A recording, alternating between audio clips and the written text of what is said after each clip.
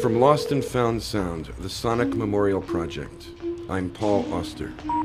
Thanks for calling the Lost and Found Sound line here at NPR. This is Jay Allison. At this moment, we are gathering audio that relates, in some way, to the events of September 11th, before, during, and after. We're looking for audio artifacts, both personal and historic. We came together over the last year.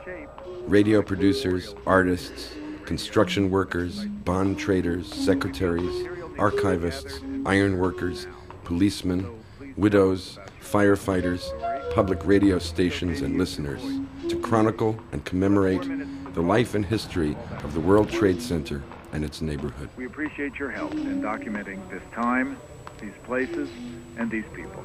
Thanks. Message 33 was received at 10:50 a.m. Thursday. My name is Jake Nichols. As a kid, I grew up in a tenement on 49th Street, Hell's Kitchen in New York.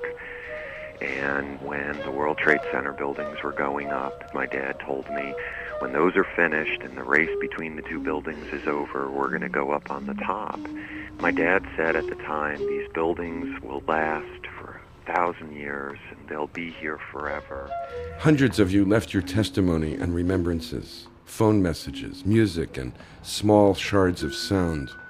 From these calls and from dozens of interviews done by producers across the nation comes this collection of voices, stories, and sound.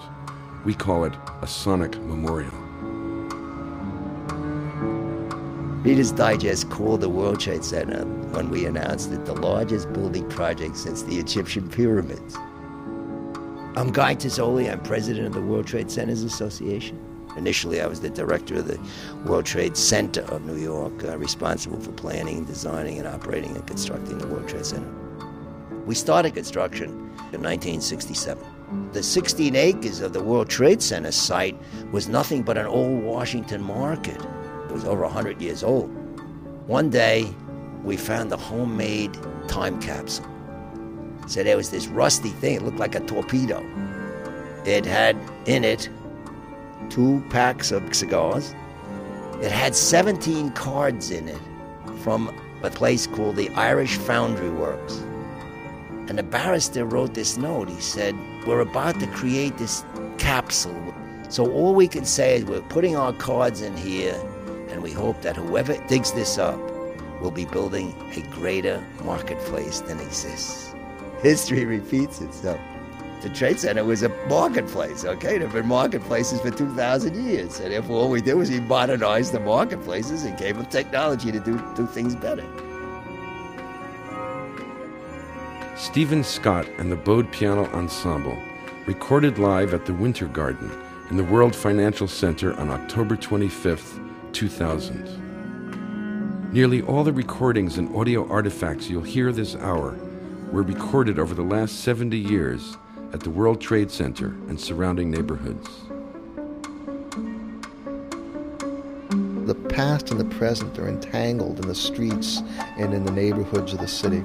And nowhere is that more powerful than the neighborhood around the World Trade Center. I'm Robert Snyder. I'm a professor at Rutgers University in Newark. I'm a historian who's written and studied New York City over the years. You've got twisty, squirrely network of streets that goes back to Dutch New York. And that's why the streets don't conform to the grid pattern above 14th Street. And they follow old Dutch farmsteads, canals. So you've got this 17th century street layout and 20th century skyscrapers right next to each other. And you've got an 18th century church like St. Paul's, the African-American burial ground. And what we think of now as the World Trade Center neighborhood was a largely maritime neighborhood. Wharves going down the west side practically to the Battery. You could always look around and have a sense of the past by just looking out to the Hudson River and the harbor, where so much of the city's history began, where so many people got their first look at America.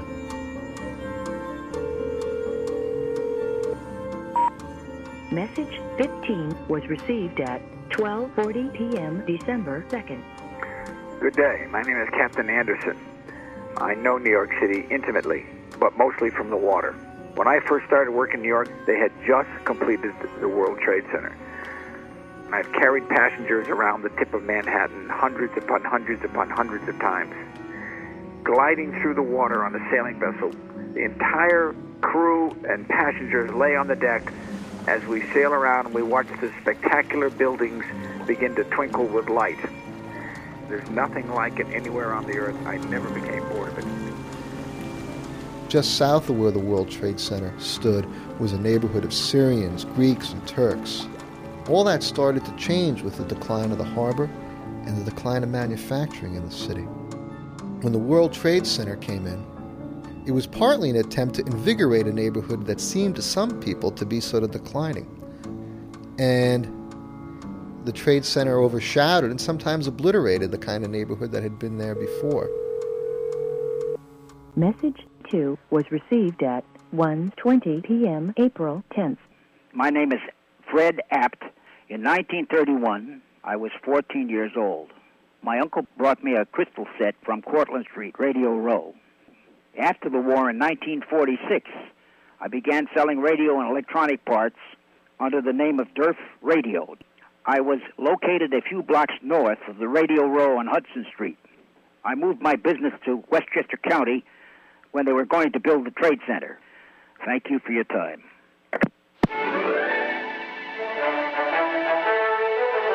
Although you could buy almost anything here in Lower Manhattan, the great number of electronic shops in the neighborhood gave it the name Radio Row.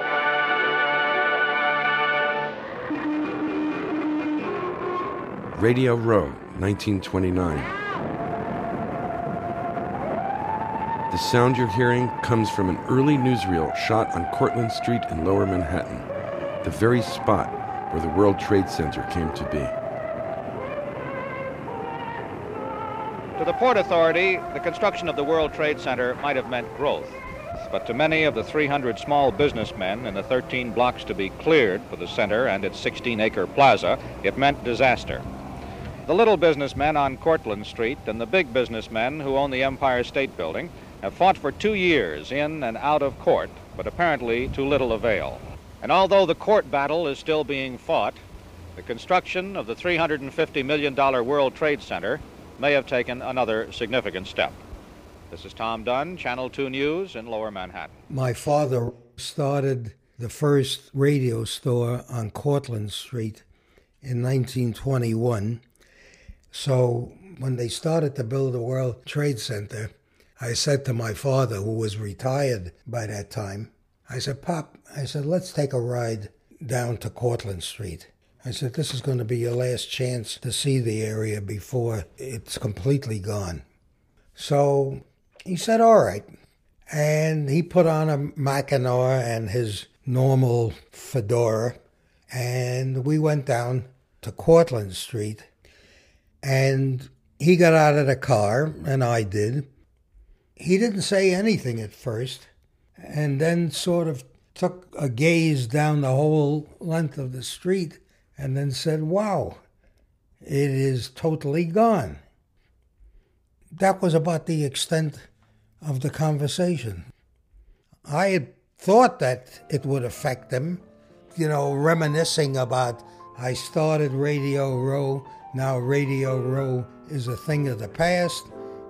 No, it didn't interest him. Hell, he acted like a New Yorker. He took it in stride. Everything changes. Neighborhoods come and go. So, went back to the car and off we went.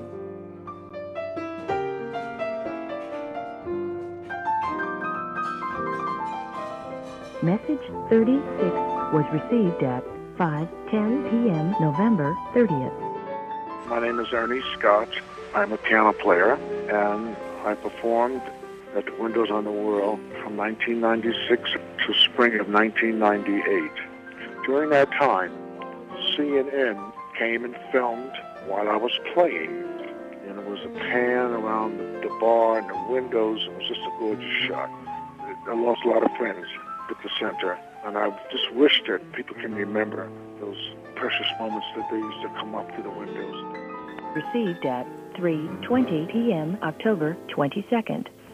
Hi, my name is Robert Olin. I work for Thatcher, Profit & Wood, which was formerly housed on floors 38 through 40 of Two World Trade Center. About 2 weeks or so before the attack, I happened to videotape maybe a minute or two of footage in our office, touring a little bit of the space. I am commentating about what I see and who's in which office and things like that. It's the lovely office that I spend my days and nights in.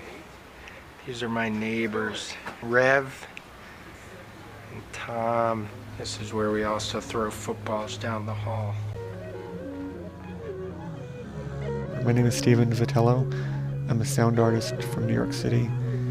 I was an artist in residence at the World Trade Center in the summer and fall of 1999. The Lower Manhattan Cultural Council formed an agreement with the Port Authority to allow a certain number of spaces to be used by artists as long as spaces were not rented to other businesses. I ended up in an office on the 91st floor that had been an executive of a Japanese investment bank. It was right during the time of the Asian fiscal crisis. In this business, it seemed like it just left in the middle of the night. Things were just ripped out of the walls. There was phone cables everywhere. There was some fuzzy slippers and someone's mug with Japanese writing on it. What I thought I would be able to do is put microphones outside the window of the World Trade Center and amplifying what was outside, but also the sound of the building itself. And was surprised to find out as soon as I got there that I couldn't open the windows. The only thing that worked were these little $20 contact microphones. It looks like a dime on the window, running to the mixing board, running to headphones. So I would sit in this chair at night feeling like I was listening through a stethoscope to the heart and soul of the building.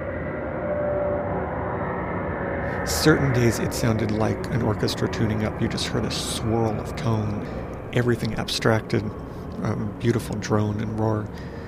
Other days there was no wind. You could hear kids screaming from the park down below, or you would hear traffic jams. Sometimes you'd go up and the room was totally immersed in clouds, or there was an incredible hawk that every once in a while would hover outside my window. There was a recording that I did the day after Hurricane Floyd, which was one of the two strongest hurricanes to hit New York in the 90s. You really could feel the building swaying and the glass and steel creaking and cracking.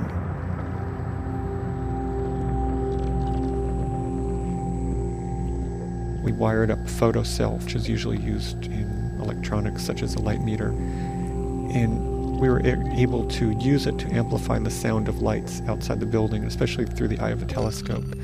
We could amplify the white light hum of a police car and the flicker and the flash as its lights were flashing even across the river in New Jersey. In one of the rooms, we could see straight through to the Empire State Building, and so you could pick up a kind of drone of light coming through from the offices, but also a rhythm if the light was flickering or flashing. Once my project was going, I felt like I really had a unique reason for being there in a big office tower where a lot of people are doing something very differently. And it's also, even in 99, it was a place with a slightly dangerous history, and having been the target of terrorism, there was a weight to working there, and yet it was also a privilege. Swing me up a little bit higher, oh, but I do. Message Swing me up was a little received bit at higher, 6 and I will p.m. love February you. 8th. Swing me over Hello, the my garden name is wall. Lydia Hold me tight Robertson. so I will not fall. My mother died on September 11th on the 97th floor of Tower 1. She was the senior vice president of Marsh McLennan for technology, and she left quite a legacy. She had upwards of 40 foster children in her lifetime. She worked her way up from single mom, unemployed, no education, to getting herself a college degree and putting a great many of us through school, and was a pretty amazing person. My mother, Valerie Joan Hanna, was the daughter of a Texas cattle rancher army man and a Philadelphia socialite.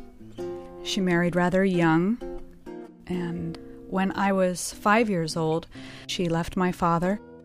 She brought along the 7 foster boys that she'd collected and moved out and started fresh with a high school diploma and a lot of will. She started out as a key punch operator and moved from place to place, always moving up. She hit glass ceiling to glass ceiling, always collecting more foster children. She also worked as a waitress here and there. We went a couple semesters at a private school. They let her do janitorial work at night, which we didn't know about. She put a lot of us through a lot of different schools working that hard. She was big into voting rights, and she didn't care who you were as long as you voted. I was a little girl in the back of the van once, and I must have been maybe 6. And she was picking up elderly to drive them to the polls. And this old man was saying, "Why are you doing this? I know you're a Democrat." And my mom said, "I don't care how you vote as long as you vote." She was someone who couldn't stand not helping if she could. She worked her way up to the top. She was the senior vice president of technology at Marsh in Tower 1 on the 97th floor when she disappeared. Message 29 was received at 7:30 a.m. Friday. Hello, my name is Eric Milano. I'm calling on behalf of my friend who was killed in the World Trade Center. He was a firefighter. His name is Christopher Pickford. His younger brother and I collaborated to make a compilation tribute CD in Chris's memory, which contains much of Chris's music that he created, and also contains some answering machine messages from him. Spam. I got good news. I'm starting the investigation process for firefighter candidate. So I might be a fireman sometime in the near future. Spam. Tonight we're going to the studio. I just got this brilliant idea. Me, you, and Bernie, we're going to put in $33 each. We're going to get 2 hours in the studio. And anything more than that, we'll tell people you owe them, but we'll just never pay them. We'll go in, we'll lay down new vocals for you. And, maybe we'll get you ripped up into a frenzy. And we'll finish it. That's what I think we should do. Give me a call. I just called your job. I told him I was Mr. Sculady. Mr. Sculady. That's my new name, by the way. I will talk to you. What do you think? I'm going to call Bernie. I know it's probably not going to happen, but, shut up. All right, bye.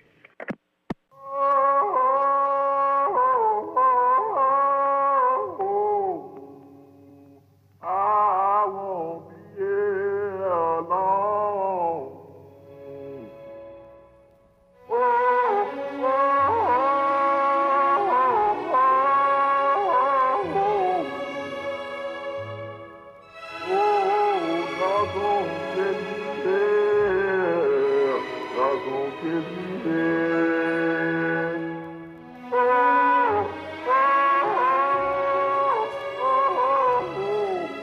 Nadine Robinson. I am a conceptual artist, and I recently completed a piece called Tower Hollers. It's a sound installation that was first realized at the World Trade Center residency program, sponsored by the Lower Manhattan Cultural Council in 1999. Tower Hollers is about the World Trade Center. Is 455 small boxes with speakers in it, which is the number of tenants in the World Trade Center at the time of my residency, in which I played sort of a mix of work songs, hollers, and reels and labor songs that came from the South, and remixed it with elevator music. I was inspired by a trip that I took on the elevators there in Tower 1, going to my studios. Hearing the elevator music, it was sort of, "Here Comes the Sun," this mellow tune. And standing there in the back of the elevator with a maintenance worker, a woman who was in her uniform and carrying sort of a cleaning cart with all the business executives in their suits, I felt like an affinity for her. And I wanted to sort of create this music to soothe the weary worker, the secretary, or even the CEO, sort of a celebration of work and labor and the towers and what it meant. I wanted to use the speaker as a stand-in for the human voice. Custom-made speaker boxes that were huge structures called Houses of Joy, and have a lot of meanings within the community where I grew up in the Bronx, especially in Jamaican street parties. and it being so important to the working class people in the boroughs and just getting through the day-to-day.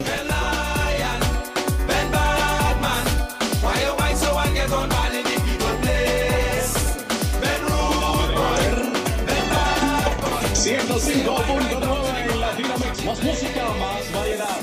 Este sábado por la tarde en New York City. Message 13 was received at 6:10 p.m. November 29th. In my many years of being in the United States, I often went to Twin Towers to visit friends of mine which worked there. And at nighttime, when everybody was gone, you could hear the Mexican radios or the tape listening as they worked, cleaning the place. Mexican, Central American. This is the guys that clean the place. Guys that do the cooking. The guys that pick up the garbage at that place. Maybe in one of your little remembrance there, you could put in a little bit of that music. Tex-Mex, mostly norteños from Texas. And they're the Mexicans that came here and picked up your dirty work. They die with you guys. Help them out. Remember them. Thank you.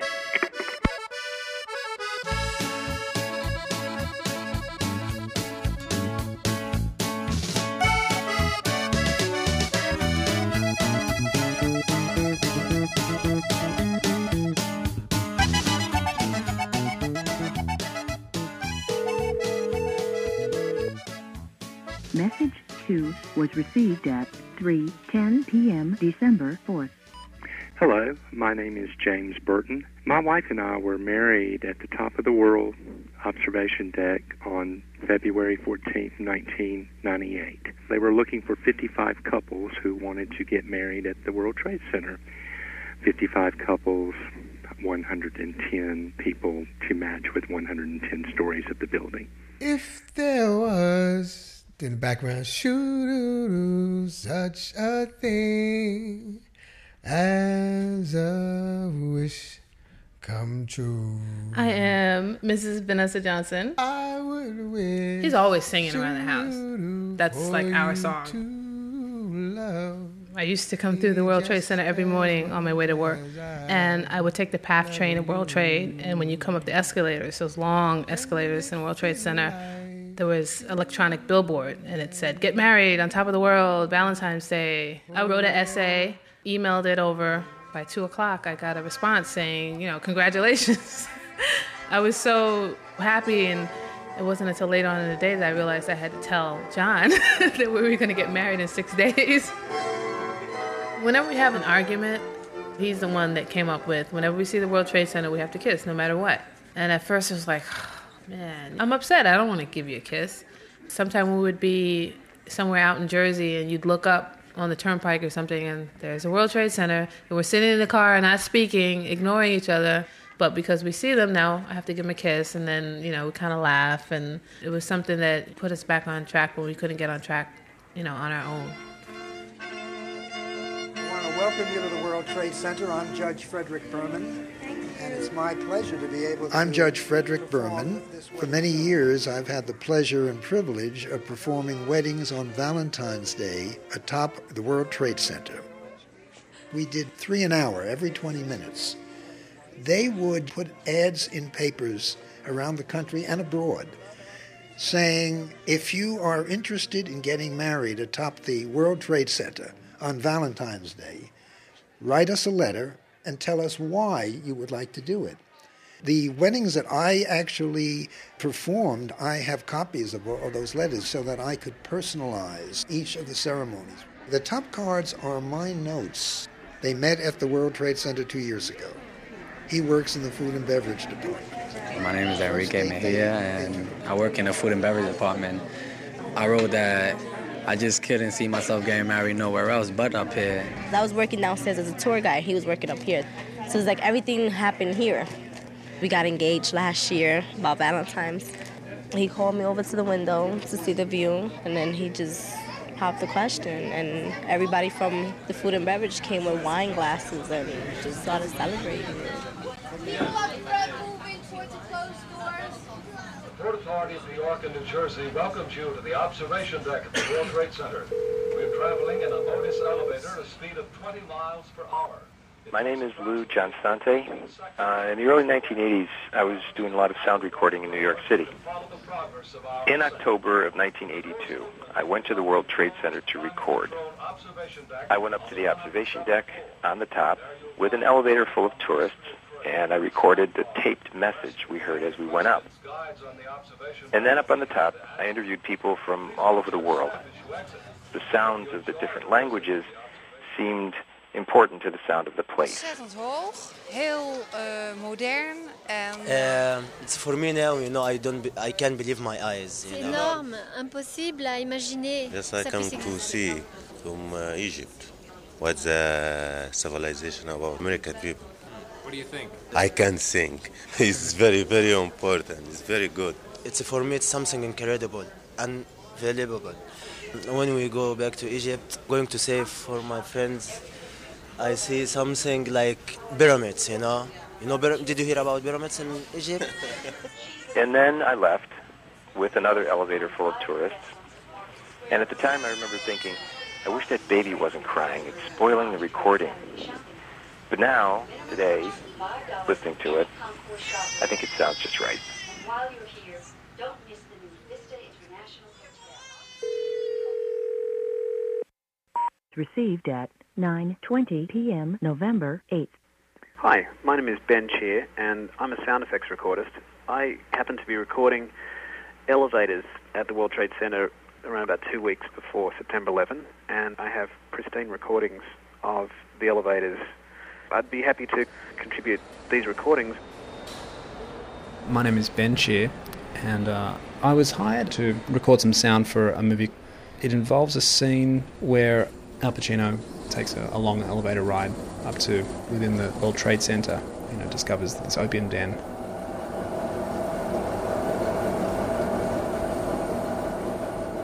This is a team of elevator mechanics were removing the hatch from one of the shorter elevator runs so we could actually record the elevator, but inside the shaft as the elevator was traveling. Yep. And these guys were actually riding on top of the elevator. It was pretty wild. Pull off those. I remember thinking that with my recordings, how little conversation there is in between recording the takes of the elevator, and how disappointed I was that I didn't roll on more of the discussion that was going on in the meantime, getting more memories of the elevator operators and so forth. People created the World Trade Center. I mean, obviously it was a masterpiece in engineering and architecture, but like any community or environment or building or office space, it's all about the people, and that's where the memories lie, I think. Yeah, you gotta pick it up a little. There you go. Hi. What I'm hoping you'll find from someone is the sound of the revolving doors in the World Trade Center. And it always struck me how they beat like heartbeats. There was this thump, thump, thump, thump, thump, thump, this life beat. In the many years that my office was there, on the 77th floor of North Tower, one of my great joys was to walk around. Remember, 250,000 people pass through the Trade Center every day. Guy Tazzoli, president of the World Trade Centers Association.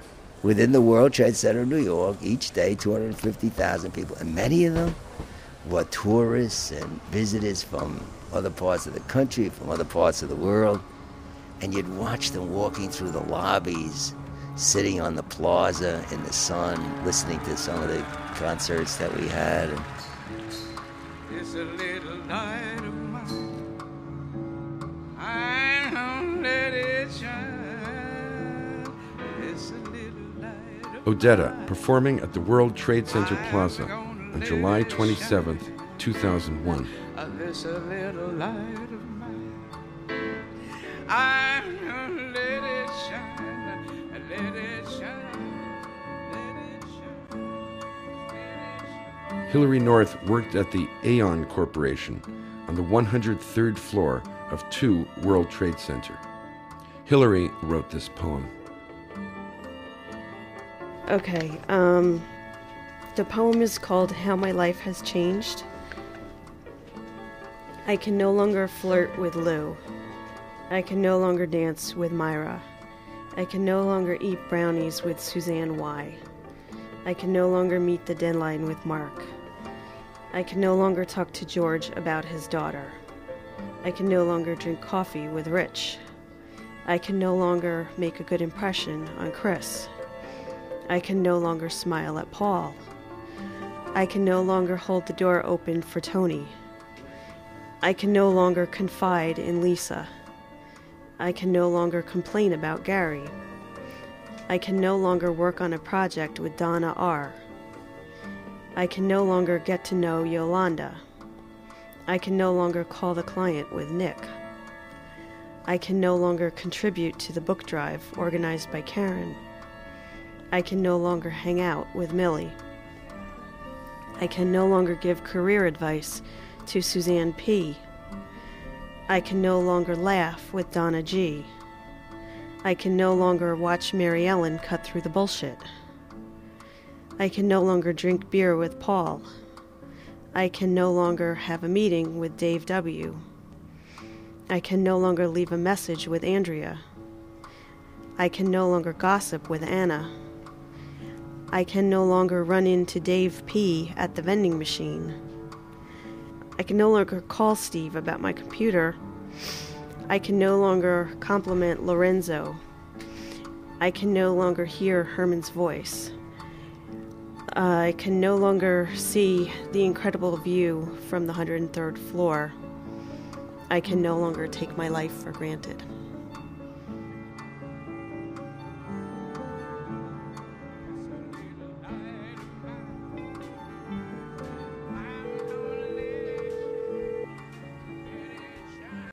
Hi, it's Ben Rubin. A few weeks before September 11th, I went to the World Trade Center to see a concert by Glenn Branca. I think the piece was called Hallucination City. It was a symphony for 100 electric guitars. It was actually the only concert I ever got to see on the plaza of the World Trade Centers. And it started off as this slow build with drums, and gradually the guitar sound grew and grew, and all the while, for me, the most interesting thing was just to walk on the periphery and listen to the reflections of the sound, and it almost felt like you could hear the shapes of the buildings and the surfaces by listening to the way the drums and guitars echoed off of these huge flat plains in this plaza.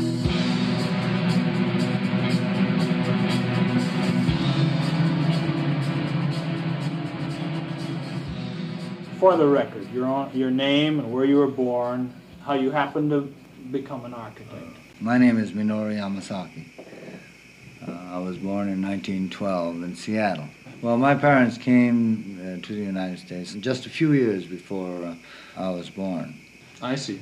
Minoru Yamasaki, the architect who designed the World Trade Center, was interviewed in 1960 by John Peters. What is the case for the World Trade Center, then? I think beyond just the fact of getting the people together, the Port Authority wanted to focus attention on world trade. I felt this way about it, that if we're going to build this many square feet, that we shouldn't build a low, uninteresting structure. I didn't think that we were going to go that high, but I thought that we ought to have a quality about it that would interpret the fact that world trade could mean world peace. It was terribly important. It was just not another office building. Mr. Yamasaki worked in models. He did 50 different schemes. 1 building, 10 buildings, 12 buildings on the 16-acre site, okay? And I gave him a program, so many feet of office space, 15 million square feet totally. So Yama's working on his model, and he says he liked the Twin Tower scheme. So I said, well, it looks pretty good with the plaza, which is almost the size of Piazza San Marco in Venice. And I say, Yama, does it meet my program? No, he said, it's 2 million feet short. I said, why is that? He said, you can't build a building taller than 80 floors. And I say, Yama, President Kennedy's going to put a man on the moon. I'll tell you what, I have a very queasy feeling in my stomach right now because I'm at, 1,500 feet. There is somebody out there in a tightrope walk between the two towers of the World Trade Center, right at the tippy top. These are the towers of New York's World Trade Center. They are 1,350 feet high, and this morning a young Frenchman named Philippe Petit, an accomplished aerialist who can't resist heights, walked a tight wire from tower to tower. I love to go the high wire. You're never sure that you will do it, because the wind was big, the wire was shaking a lot, you know. Why did you do this? There is no why. It's just because when I see a beautiful place to put my wire, I cannot resist. Philippe Petit, he really planned like one would plan a bank heist almost, etc. And he showed up in my office and said, I'm a French journalist, and these two people are my assistants. So he came back to see me day after day. Somehow or other, whenever we talked, he constantly got back to the question of how do these buildings move in the wind? I spent actually 9 years of my life organizing secretly this illegal walk. How can I bring 3 tons of equipment in one of the most guarded buildings in America, rig the wire, which usually takes 3 or 4 days, and not get shot and not get caught, and then the wind and the moving buildings. They used an old crossbow, and then he shot the cord across the chasm, as I call it, from one end to the other, and they would attach it to the window washing device. The first step is the one where you unglue yourself from the building and you have decided to play this moment of your life.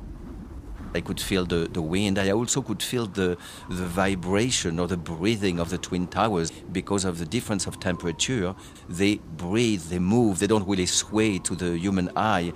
But I can assure you, I remember vividly some kind of vibration at times on my wire as I was dancing and even laying down between those towers.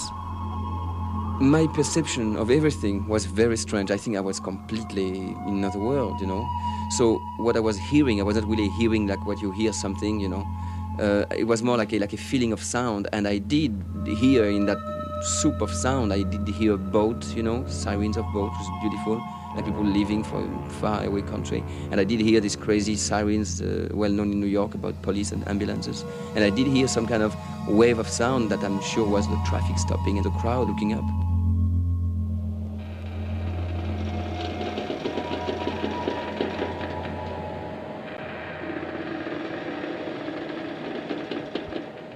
Often, buildings speak to you. What happens in a tall building is that in the wind, as the building moves, the floor above moves with respect to the floor below. My full name is Leslie E. Robertson. I'm a structural engineer, and I was responsible for the design of the World Trade Center. This cassette tape was one of many that we took during the construction and later occupation of the building. For each cycle of oscillation of the building, you hear 2 creaking noises. And therefore, if you have a tape of it, you can then measure rather precisely the frequency of oscillation of the building itself. It takes 10 seconds for a World Trade Center to go through one cycle of oscillation.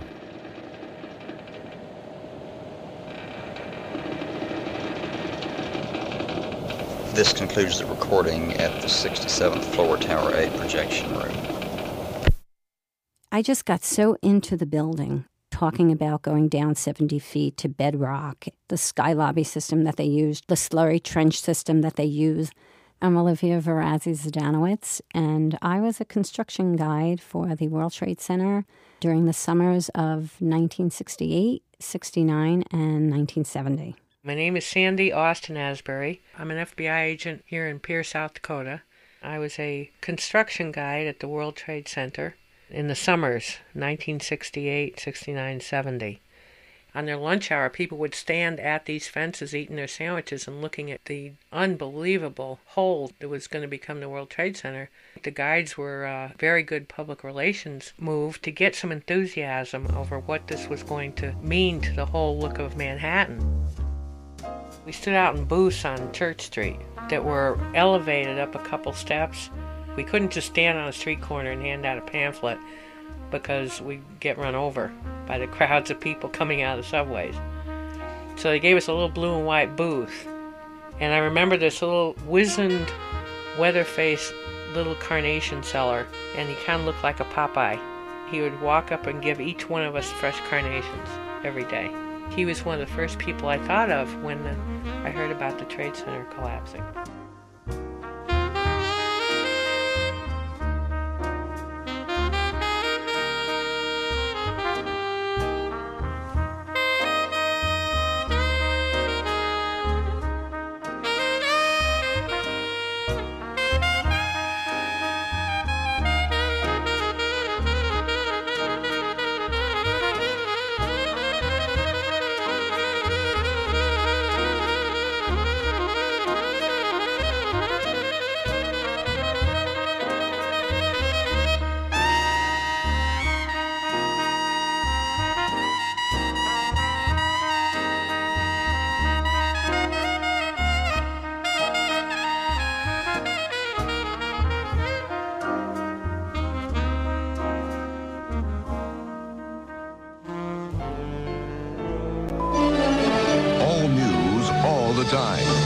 This is 1010 Wins. You give us 22 minutes, we'll give you the world. Good morning. 64 degrees at 8 o'clock. It's Tuesday, September 11th. I'm Lee Harris. Here's what's happening. It's primary day, and the polls are open in New York City. Voters are deciding among about 250 candidates for mayor, city council. It's going to be a beautiful day today. Sunshine throughout.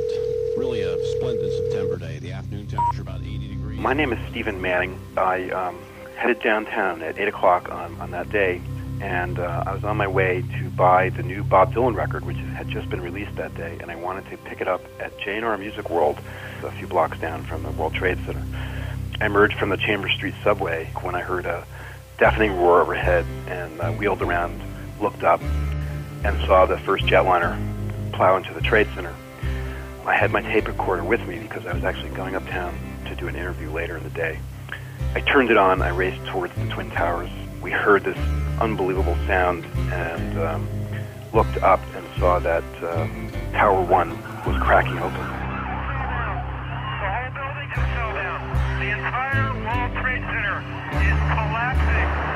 We had an airplane crash directly into the Pentagon. Attention, 68 engines, 35 engines, 50 engines, 64 engines. I got my back to the sun 'cause the light is too intense. I can't see what everybody in the world is up against. Can't turn back, you can't come back. Sometimes we push too far. One day you'll open up your eyes and you'll see where we are.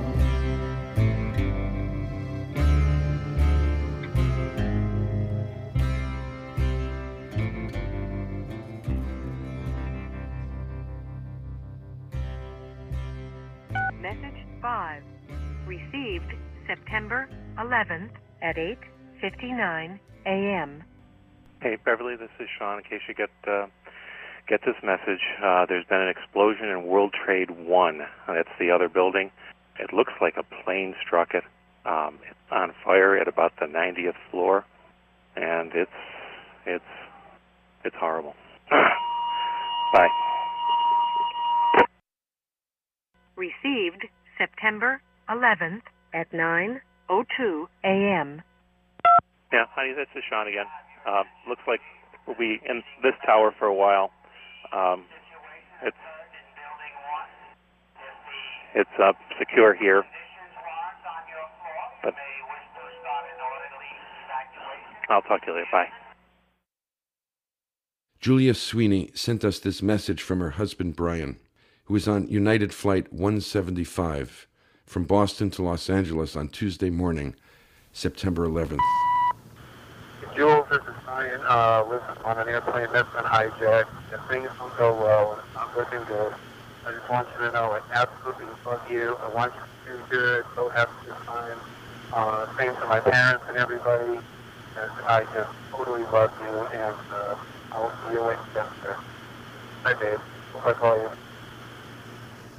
Julia sent this note with her tape. These are the words, in case they are hard to understand. Hey, Jules, this is Brian. Listen, I'm on an airplane that's been hijacked. If things don't go well, and it's not looking good, I just want you to know that I absolutely love you. I want you to do good, go have good times. The same to my parents and everybody, and I just totally love you. And I'll see you when you get here. Bye, babe. I hope I call you. I was sitting at my desk on the 77th floor when the plane hit, and my immediate thought was for my son. He was on the 105th floor. And my thought was that he would survive, that the fireman whom I heard on the stairs would be able to rescue him. I'm Herbert Weed. I'm the Executive Vice President of the World Trade Centers Association. I was there in 1993 on February 26 at 12:18, and the bomb went off in the truck in the basement. It was much worse. I knew it was much worse. It took me 1 hour to get out of the building. I kept thinking, he's 28 floors above me. I got out at 10 to 10. The building then collapsed to 10:28. He's in the same building working for Cantor. My son had no chance. Everybody in Cantor died, 658 people.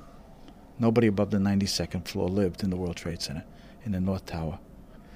What I hear all the time is my son. He was born on May 18th, 1976. He would have been 26 years old. All right, where's Todd? All right, Todd. So now let's make a toast to the two happiest people in the world, Heather and Jordan. It seems like just yesterday, Jordan, we were outside in front of our house playing basketball. We never did get to play for long, though, because one of us would always get loud and curse, and then Dad would yell at us and make us come inside. We decided, my wife and I, that we were going to set up a foundation because he had a problem as a child.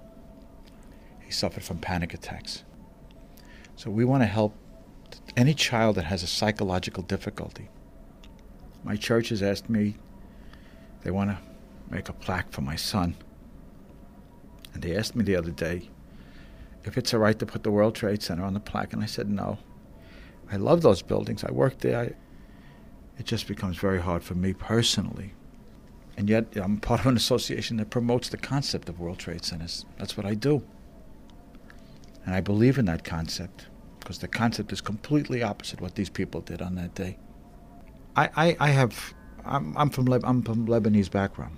I'm from the Middle East. My family's from the Middle East. I had so much hatred for these people. And I found it was consuming me. It really was not good for me to have so much hatred.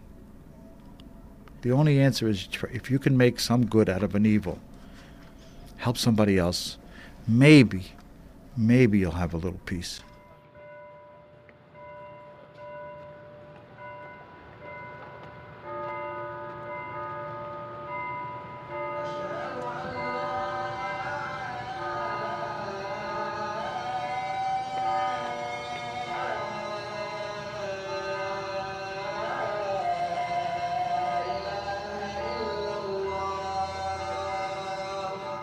Prayer service at the Atlantic Mosque in Brooklyn.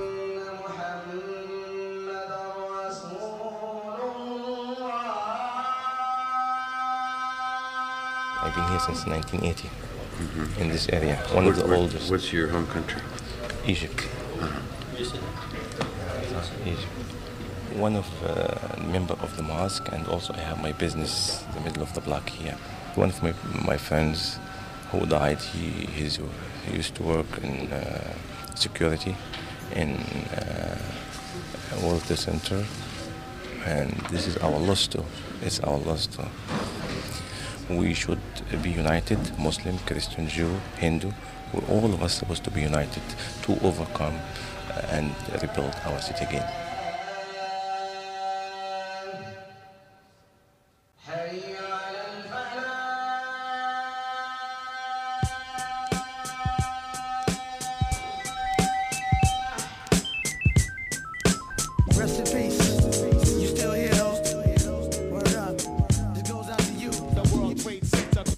Message 22 was received at 2 p.m. December 3rd. Hello, my name is Colin Travers.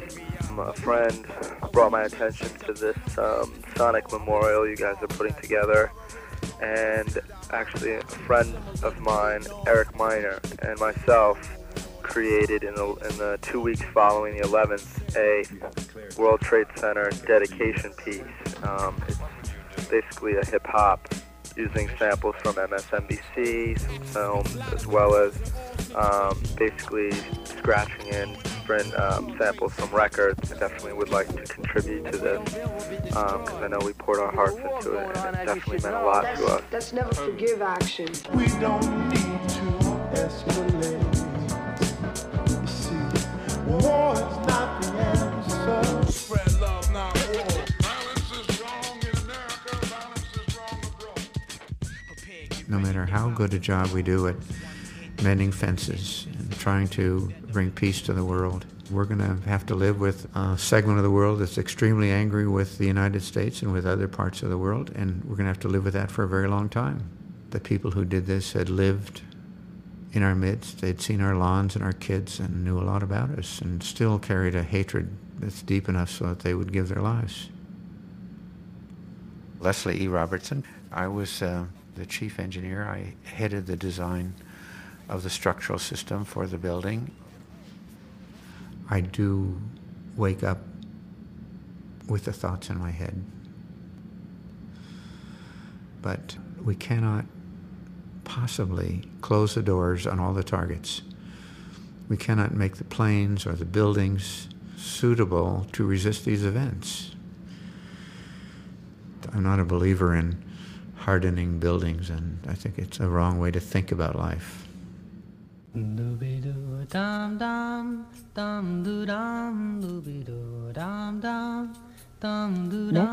29 was received at 7:30 a.m. Friday. This is Beverly Eckert. My husband, Sean Roney, was killed on September 11th at the World Trade Center, and my story about sound starts this February when Sean turned 50. My sister made a special CD for him. I gave her a list of songs that I thought were either Sean's favorite songs or, kind of said were part of the story of his life.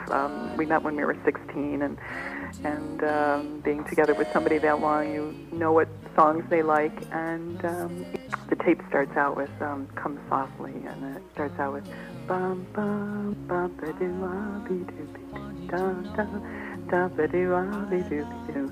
And I remember when we first played it for Sean, when he got the CD, and it was just the smile on his face when he heard that song. And there's several songs on there. "Theme from a Summer Place" and "Town Without Pity." When Sean and I were 16, of course, nobody thought it could possibly last. So the adults of the world gave us quite a hard time, and we were right because we stayed together for 34 years. And "You Made Me So Very Happy," and that has special meaning to me because I did get to say goodbye to Sean on the phone just before the building collapsed, and I did tell him that he made me so very happy.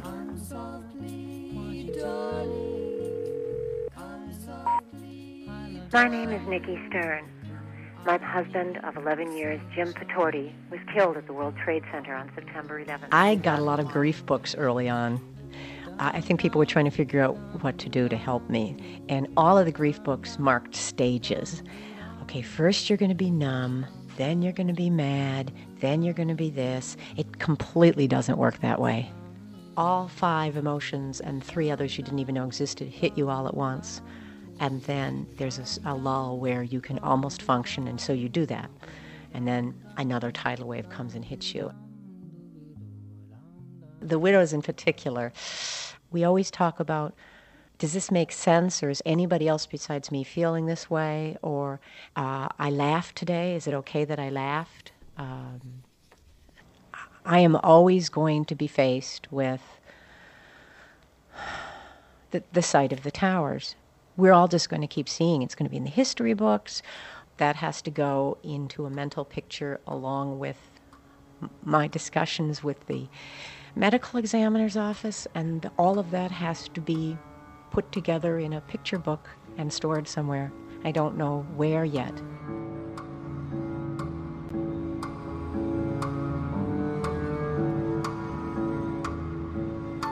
I'm Kenneth T. Jackson. I'm a professor of history at Columbia University and the director of the New York Historical Society. There's an assumption that no matter whatever happens to the 16 acres of the World Trade Center, there will be a memorial or a monument to the 3,000 people who lost their lives there 100 and more years ago. That was never an assumption that somehow you'd build a monument or memorial to people. Even battlefields, Waterloo, Gettysburg, were not immediately transformed into places of veneration and respect. Before the World Trade Center collapsed, the worst tragedy in New York history was the burning of an excursion ship called the General Slocum, which was filled with women and children. It's a little over 1,100 people in June of 1904 when it caught fire on the East River. What are the memorials to the General Slocum? Well, there's a little kind of unimpressive monument in Tompkins Square Park, or the Triangle Shirtwaist Fire, which is one of America's best-known tragedies, where 146 mostly Italian and Jewish young women, mostly between the ages of 15 and 25, perished one day jumping from the windows of the building, which is important to American history because it led to changes in factory laws around the country. You couldn't lock people in when they were at work. But what do we remember about the Triangle Shirtwaist Fire? There's a plaque, and it's maybe 2 feet by 2 feet on the side of a building, and that's it.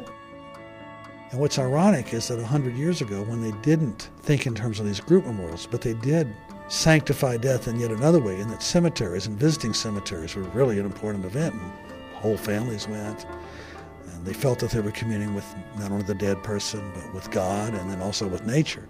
Now in our time, when we don't go to cemeteries anymore, and cemeteries are really isolated and almost scary places because they're so empty, but now we're drawn toward these kind of public memorials, whether it's the Vietnam Memorial in Washington or, something else.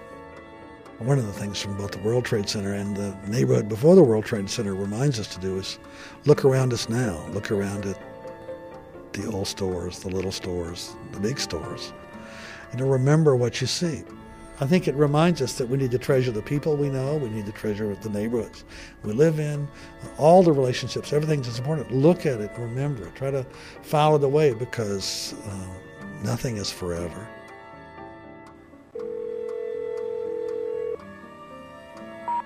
You have 64 new messages. Message 1 was received at 11 p.m. February 4th.